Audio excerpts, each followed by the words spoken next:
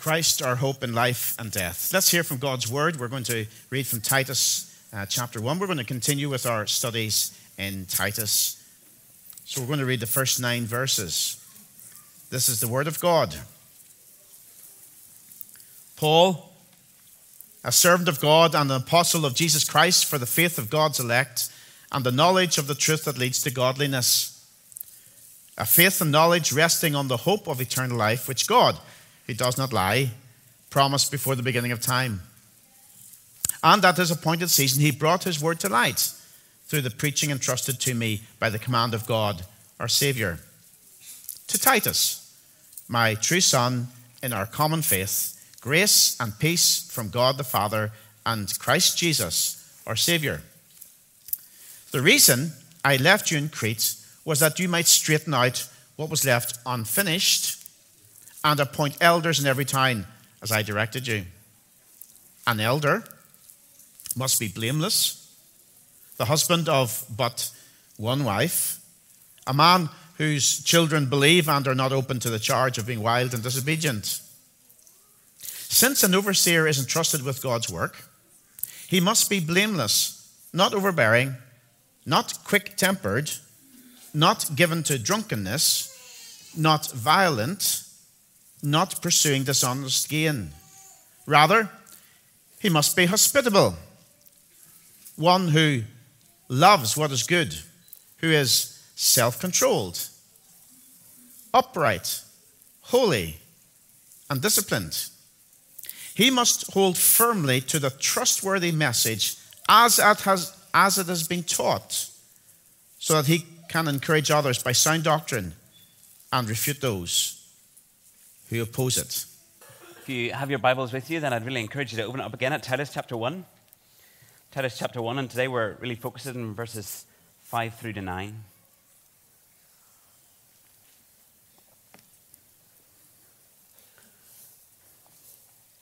Titus chapter 1. Let me pray and ask God to help us. Father, we need your help, because without your help, we will not be able to hear what it is that you're saying to us. Thank you for your word. And Lord, now we pray that your word and your spirit might work together to help us to hear, to help us to apply, and to help us do what it is you're calling us to. We ask this in Jesus' name. Amen. Leadership is important, isn't it? Leadership is important, and the life that a leader lives is important. Isn't that one of the big things that we recognize as we get to the end of a week where we have seen the change of Prime Minister from Boris Johnson to Liz Truss, and the death of Queen Elizabeth II, and the beginning of the reign of a new king, Charles III.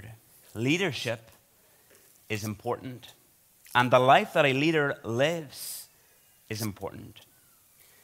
Today we're looking not at the leadership of earthly kingdoms, which rise and fall, but rather we're going to be looking at the under-shepherding rule that is given to elders. Elders who are overseers of Christ's church, and they rule under Christ, who is its sole head and forever king. Paul is writing to Titus, and as we look at verse 5, we can see that he's left Titus in Crete with a job to do. He's got some work that he has to get on with. Verse 5 says this, I'm reading from the ESV. It says, "This is why I left you in Crete, so that you might put what remained into order and appoint elders in every town as I directed you." It seems from the text that at some point Paul has visited the island. He's been preaching the gospel and planting churches. And now it's likely that this was after Paul's imprisonment that he went out and visited Crete. But although Paul didn't stay, he left someone. He left someone to continue on the work. Crete was a sizable island, 3,000 square miles, lots of towns, lots of cities. And Titus has been tasked with putting the church into order. And the way he needed to do this was to appoint elders in every town. Presumably some new churches had been established, but they hadn't yet got their own elders. And because they didn't have their own elders appointed, the churches were at great risk. In fact, in verse 10, we see what the problem was. There were many who were insubordinate, many who were empty talkers and deceivers, and they must be silenced. And what's the reason? Well, they were leading people astray, weren't they? They were upsetting whole families with their false teaching. See, the thing is, there's always leaders, isn't there? You bring any group of people together and you leave them, and there's the leaders who naturally take control. You start to see who the leaders are, the people who start to make suggestions, and people start to follow them. There's always leaders, isn't there? Whether it's in a primary school playground, whether it's in a workplace, whether it's in a church. Now, the thing is, not all leaders are good leaders. Not all leaders are wise leaders, and not all leaders will lead you to the places that you should go. They direct and people follow, but it's not always helpful. So you can naturally be a leader, you can naturally have lots of people who follow after you, and yet you could lead them in completely the wrong direction. And that's what's happening in Crete. There are leaders, yes, people who've maybe appointed themselves as leaders or see themselves as leaders. They're certainly having big influence and direction, and yet in all sorts of wrong ways. Some people are being led and taught, but they're listening to and being directed by the wrong people. And it is wreaking havoc in this church. And that's why Paul is so keen to address the issue of church leadership in this letter. Last week, Alistair took us through the introduction, the greeting section of the letter. And after that, we are straight into the primary concern in Paul's mind. And his primary concern is this: leadership within the church. It's really, really important. Because without good leadership, the church is disordered. And it is at great risk. And I want you to see the link. He's to put what remains into order. And how is he to do that? Appointing elders. The Greek word for elders here is actually presbyteros. That's where we get that word Presbyterian. And actually, it's maybe helpful just to pause and think about that. We're in a Presbyterian church this morning. Some of you are well aware of that. Some of you maybe have given that little thought whatsoever, that this is a Presbyterian church. This is the Rich Hill Presbyterian Church. We're part of the Presbyterian Church in Ireland. And one of the things that marks out a Presbyterian church as different from some other churches is our leadership structure. We are an elder-led church. The highest office in the Presbyterian church is that of an elder. So if you're a minister, you're a teaching elder, but you're an elder. And even if you're voted to become the moderator of the Presbyterian church in Ireland, your office is still that of an elder. Now, you're tasked with chairing meetings of church court meetings where 450 churches send elder representatives. That's a pretty big job, but your office is that of an elder. And so the Presbyterian church is elder-led under Jesus Christ, who is the supreme head and king of the church. And even here we can see a pattern that is established in terms of appointing elders that I think we as a denomination try to follow. Notice that Titus is tasked with appointing elders in each of the churches. That's his role. And notice that it's elders plural, so a church should not just have one person dictating how everything goes, but there should be a plurality of elders, a number of elders. And Titus, he's to go around each town, and his job is to appoint them. It's not that Titus was a member of each of these churches, but he had some sort of leadership role that has been assigned with the task of appointing the elders. We've just had elders recently appointed in Rich Hill here. Maybe you were here the night that the lights went off. That was a memorable evening, wasn't it? A memorable evening, not just because the lights went out, because we were able to have some new elders join the team of elders here. And perhaps you'd never been to anything like that before, and you found it all a bit strange, and there was all these new faces up at the front, and you were thinking, what on earth is going on here? Who are these people? Why are they here? Why are they the people who are actually ordaining the elders into that position? Well, just to kind of explain it, it was a delegation from the local presbytery that we're part of. In other words, there were some elders from other local Presbyterian churches, and they come along and they laid hands on the men and ordained them as elders here in Rich Hill Presbyterian Church. And why is it that we do it like that in the Presbyterian Church? Well, we think it's a pattern that we see established in Scripture. Not just here, but elsewhere. Now, as a congregation, you got a say as to who those men would actually be. Presbytery didn't just turn up some night and say, okay, well, we're going to pick you, you, and you, and you had no say. No, that's not how it worked. Those who were full members of the church, they got to nominate names. Those names were then brought before the session, the elders who were here, and they looked at those names and they thought, who out of these do we think we can see clearly align with how an elder is supposed to live?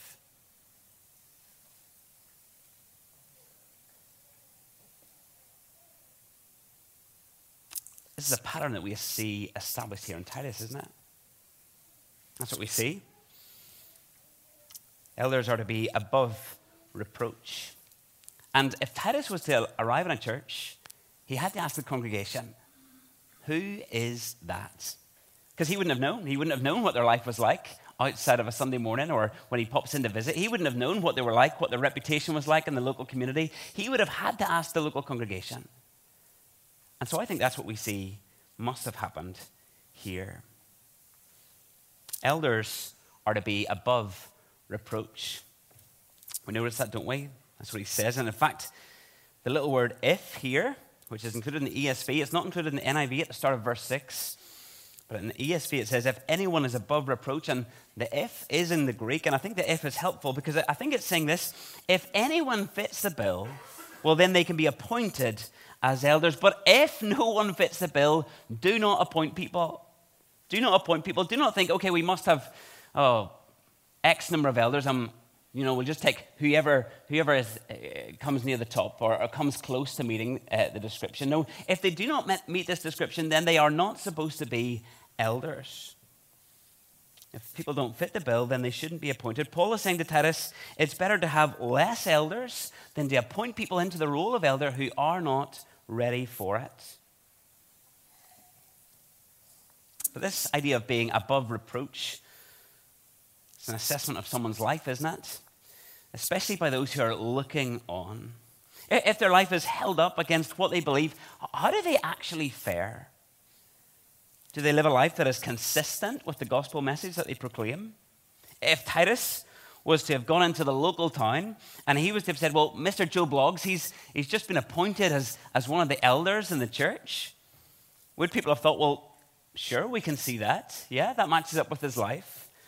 Or would they have laughed to themselves and thought, what? That womanizer? That drunkard? That man whose children run riot without any discipline right throughout our town or village? Are you for real? Because isn't that what happens? He says they must be above reproach, and then he goes on to flesh out what that looks like in verse 6. So as you look for elders, what is he not? Well, here's what Titus says. He is not unfaithful. He is to be the husband of one wife. In other words, he's to be a one-woman man. He's not to be a womanizer. He's not to have the reputation of cheating on his wife. His sexual ethics should be in line with that of the teaching of Scripture. Maybe you're thinking, does this mean that to be an elder you must be married? Well, I don't think that's what Paul's saying. For a start, Paul himself was single, and all of the evidence points to the fact that Titus too was single. But I think the general situation where Paul was writing into would have been one where most men would have been married. But surely for the man who is not married, well then the same kind of applies, doesn't it? His sexual ethic must match up to how a single Christian is called to live. Sex is a gift restricted for marriage.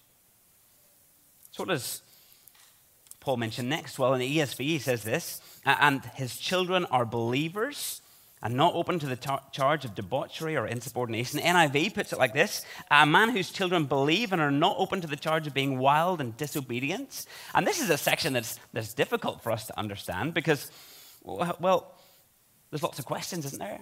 Another question might be, well, does an elder have to have children? Well, no, I don't think that's what it's really getting at. Again, like marriage before, I don't think Paul is saying that you must have children. And notice if we were going to tie it really closely to what it says, it's plural. So even if they had one child, that wouldn't be enough to make you eligible to be an elder. But rather, what I think he's addressing here is what is a normative pattern. In a normal situation where a man is married and he is blessed with children, watch on and see how he leads his family. And if he can lead his family, then that is one of the marks that he may be able to lead the family of God. Because if you watch on and this man cannot lead his family, well then why on earth do you think you should entrust the family of God to him? Those who can be trusted with a little are then trusted with more. We know that, don't we? It's not really surprising to us if you went to a school and a graduate teacher had just been given the post of principal, you'd be thinking that this is a bit bizarre. I mean, would you not have trusted them with leading a class and then maybe becoming a senior teacher and then maybe becoming principal? You wouldn't just stick him straight in as principal, would you? So we understand it. We know that that's normal. And so maybe perhaps an application from this passage for those who are without children of their own would be to give them opportunities to take a smaller group and to prove themselves in terms of leadership. So for men who are married and have children, then the natural place to see them do that is their family. It's a small group and they're leading it. But for those who are single or for those who don't have children, as you watch on, look at them as they lead other groups. Maybe a growth group. Do you see that growth group led well and does it flourish? As they teach in a Sunday school class, can you see the care and attention and leadership that they provide for that Sunday school class? And if so, if they're able to lead in a narrower setting, well then you think, okay, maybe they'll be able to lead the big family of God. But if the man does have children, how are we to judge them? Again, this is difficult for us to understand. And maybe you've got a question, what is it that would rule someone out from being an elder? Maybe you were in the church car park and you spotted their child stick out their tongue at another child. And you think, well, you were so close. And that was it. Well, firstly, the word translated as children here is usually, speaking of younger children, those who are still dependent on their parents. So it's different than those who have left the home and live on their own.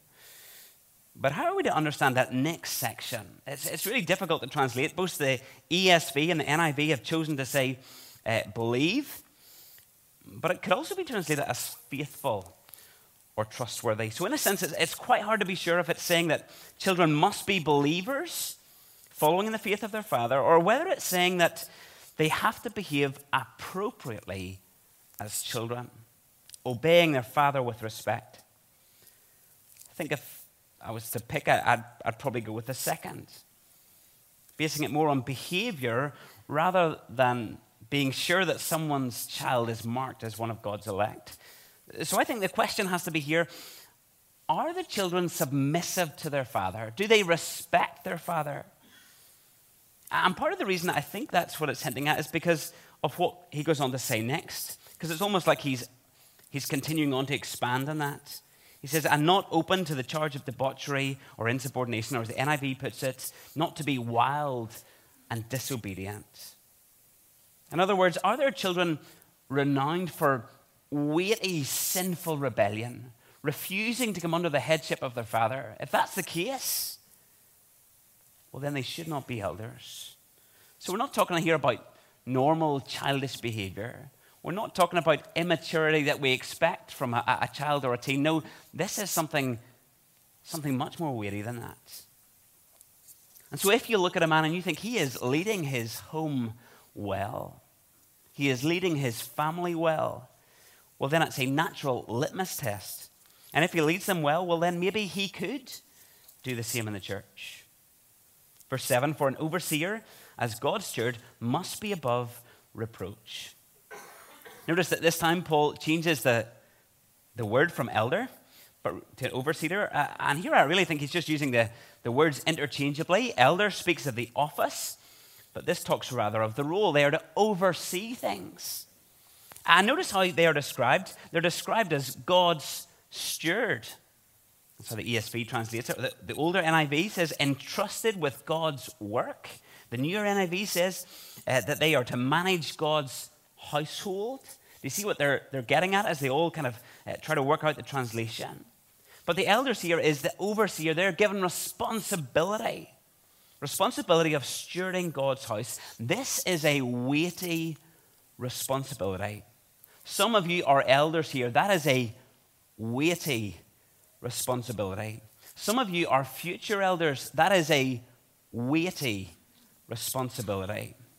A weighty responsibility. And all of us need the elders to do their job well, to keep the house in order. So can I urge you to pray for your elders?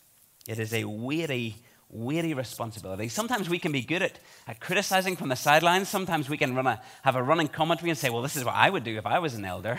Okay? But if you become an elder, you realize just what a weighty responsibility that you have. And for those who are elders, you know what it's like. You know that there's an awful lot more goes on. Decisions that have to be made, weighty, responsible decisions, things that you need to think through, things that you need to take care of that most people here have no idea of. So can I encourage you to care for your elders as you pray for them and encourage them? And then notice what comes up again. They must be above reproach. The elder must be a man of integrity. There is nothing about their life that is to be obviously inconsistent with their faith. That's the big summary of this. An elder should be above reproach. Sometimes hear it in the world of politics whenever someone refuses to ask a question, maybe about a reported sexual scandal or something like that, and they say, well, my private life doesn't affect my public life. My private life doesn't affect my public life. Don't ask me those questions. That's my private life. But that's not what the Bible says. The Bible says your track record matters. Why would we think that you would act any different in public than you would in private? If you don't have integrity in your private life, well then, why would we expect you to have integrity in your public life? So what does that look like? What sorts of things are red flags whenever we're looking for godly men to be an elder? Well, here is what he is not. Here is what he is not. Let me jump back. He must not be arrogant, okay? In other words, he can't be someone who thinks more about himself than others, someone who is overbearing. Now, they need to be bold, absolutely. They need to be bold in declaring the truth of God, and when it comes to service, absolutely, they need to be bold. But they must not hold a sense of superiority as if they're above others. They must not be quick-tempered. There is no place for a hot-headed bully on the eldership. He must not be a drunkard.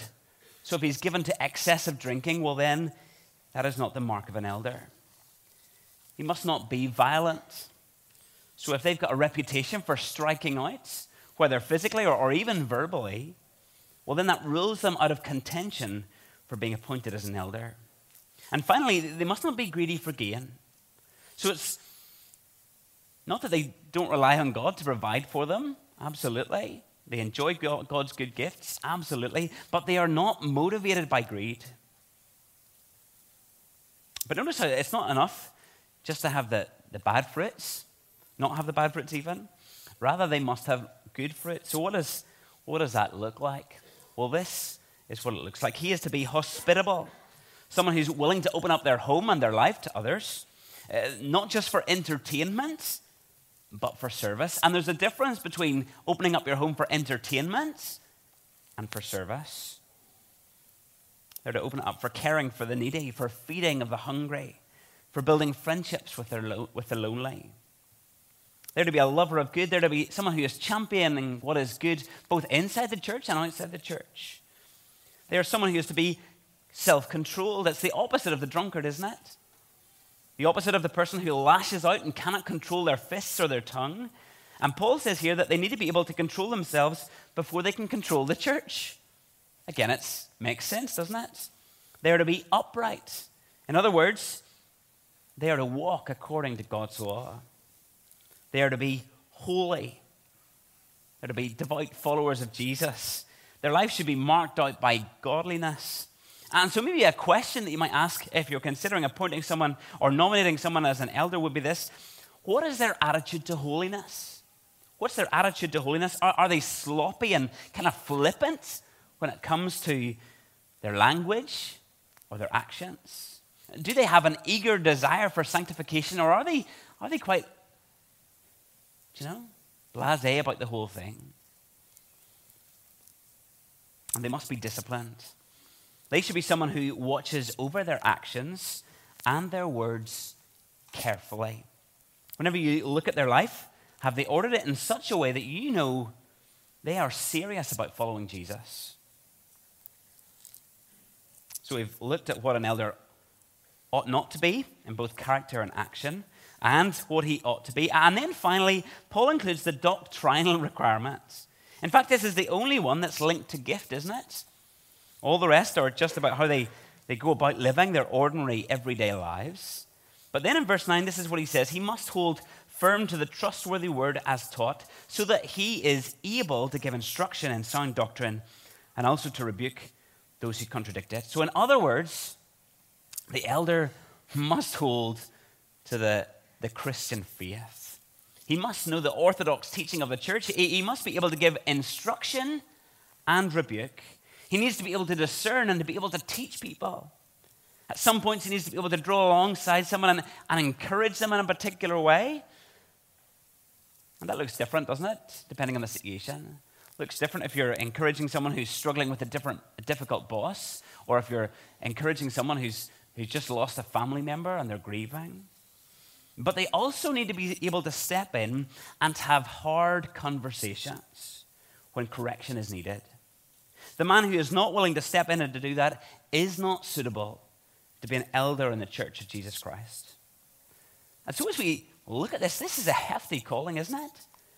This is a weighty thing to be a leader under Jesus in the church. And as you look through the list of what's the life of an elder is to look like, well, isn't it actually the calling of every Christian to live a life of integrity? Isn't that what we're all called to do as Christians? So don't just think to yourself, well, Jeff, this has nothing to do with me. I'm never going to be an elder, or I'm very happy never to be an elder, and so I'm just going to continue to live on as how I see fit, you know? No. This is a call for all of us. Our lives are to match our declaration of faith. So live like this. There's many more in the passing of late Queen Elizabeth. Isn't this what people have been saying? They've been saying her life was one of integrity. She was a lover of what was good. She was self-controlled. She was upright. She lived her life in a holy manner. She was disciplined. Isn't that a wonderful testimony? It's a calling for all of us, though, isn't it? But it's a requirement for those who are to be elders, overseers for the leaders of God's church. And here's the wonderful thing. Brian Chappell in his commentary highlighted this, and I just thought it was brilliant. And I've kind of been thinking about it ever since this week. Because as we look around the church and we see godly men, godly elders, it reminds us of the gospel, doesn't it? It reminds us of the gospel. It points to the gospel. Because it tells us this: change is possible. Change is possible. Sanctification is a reality for the Christian.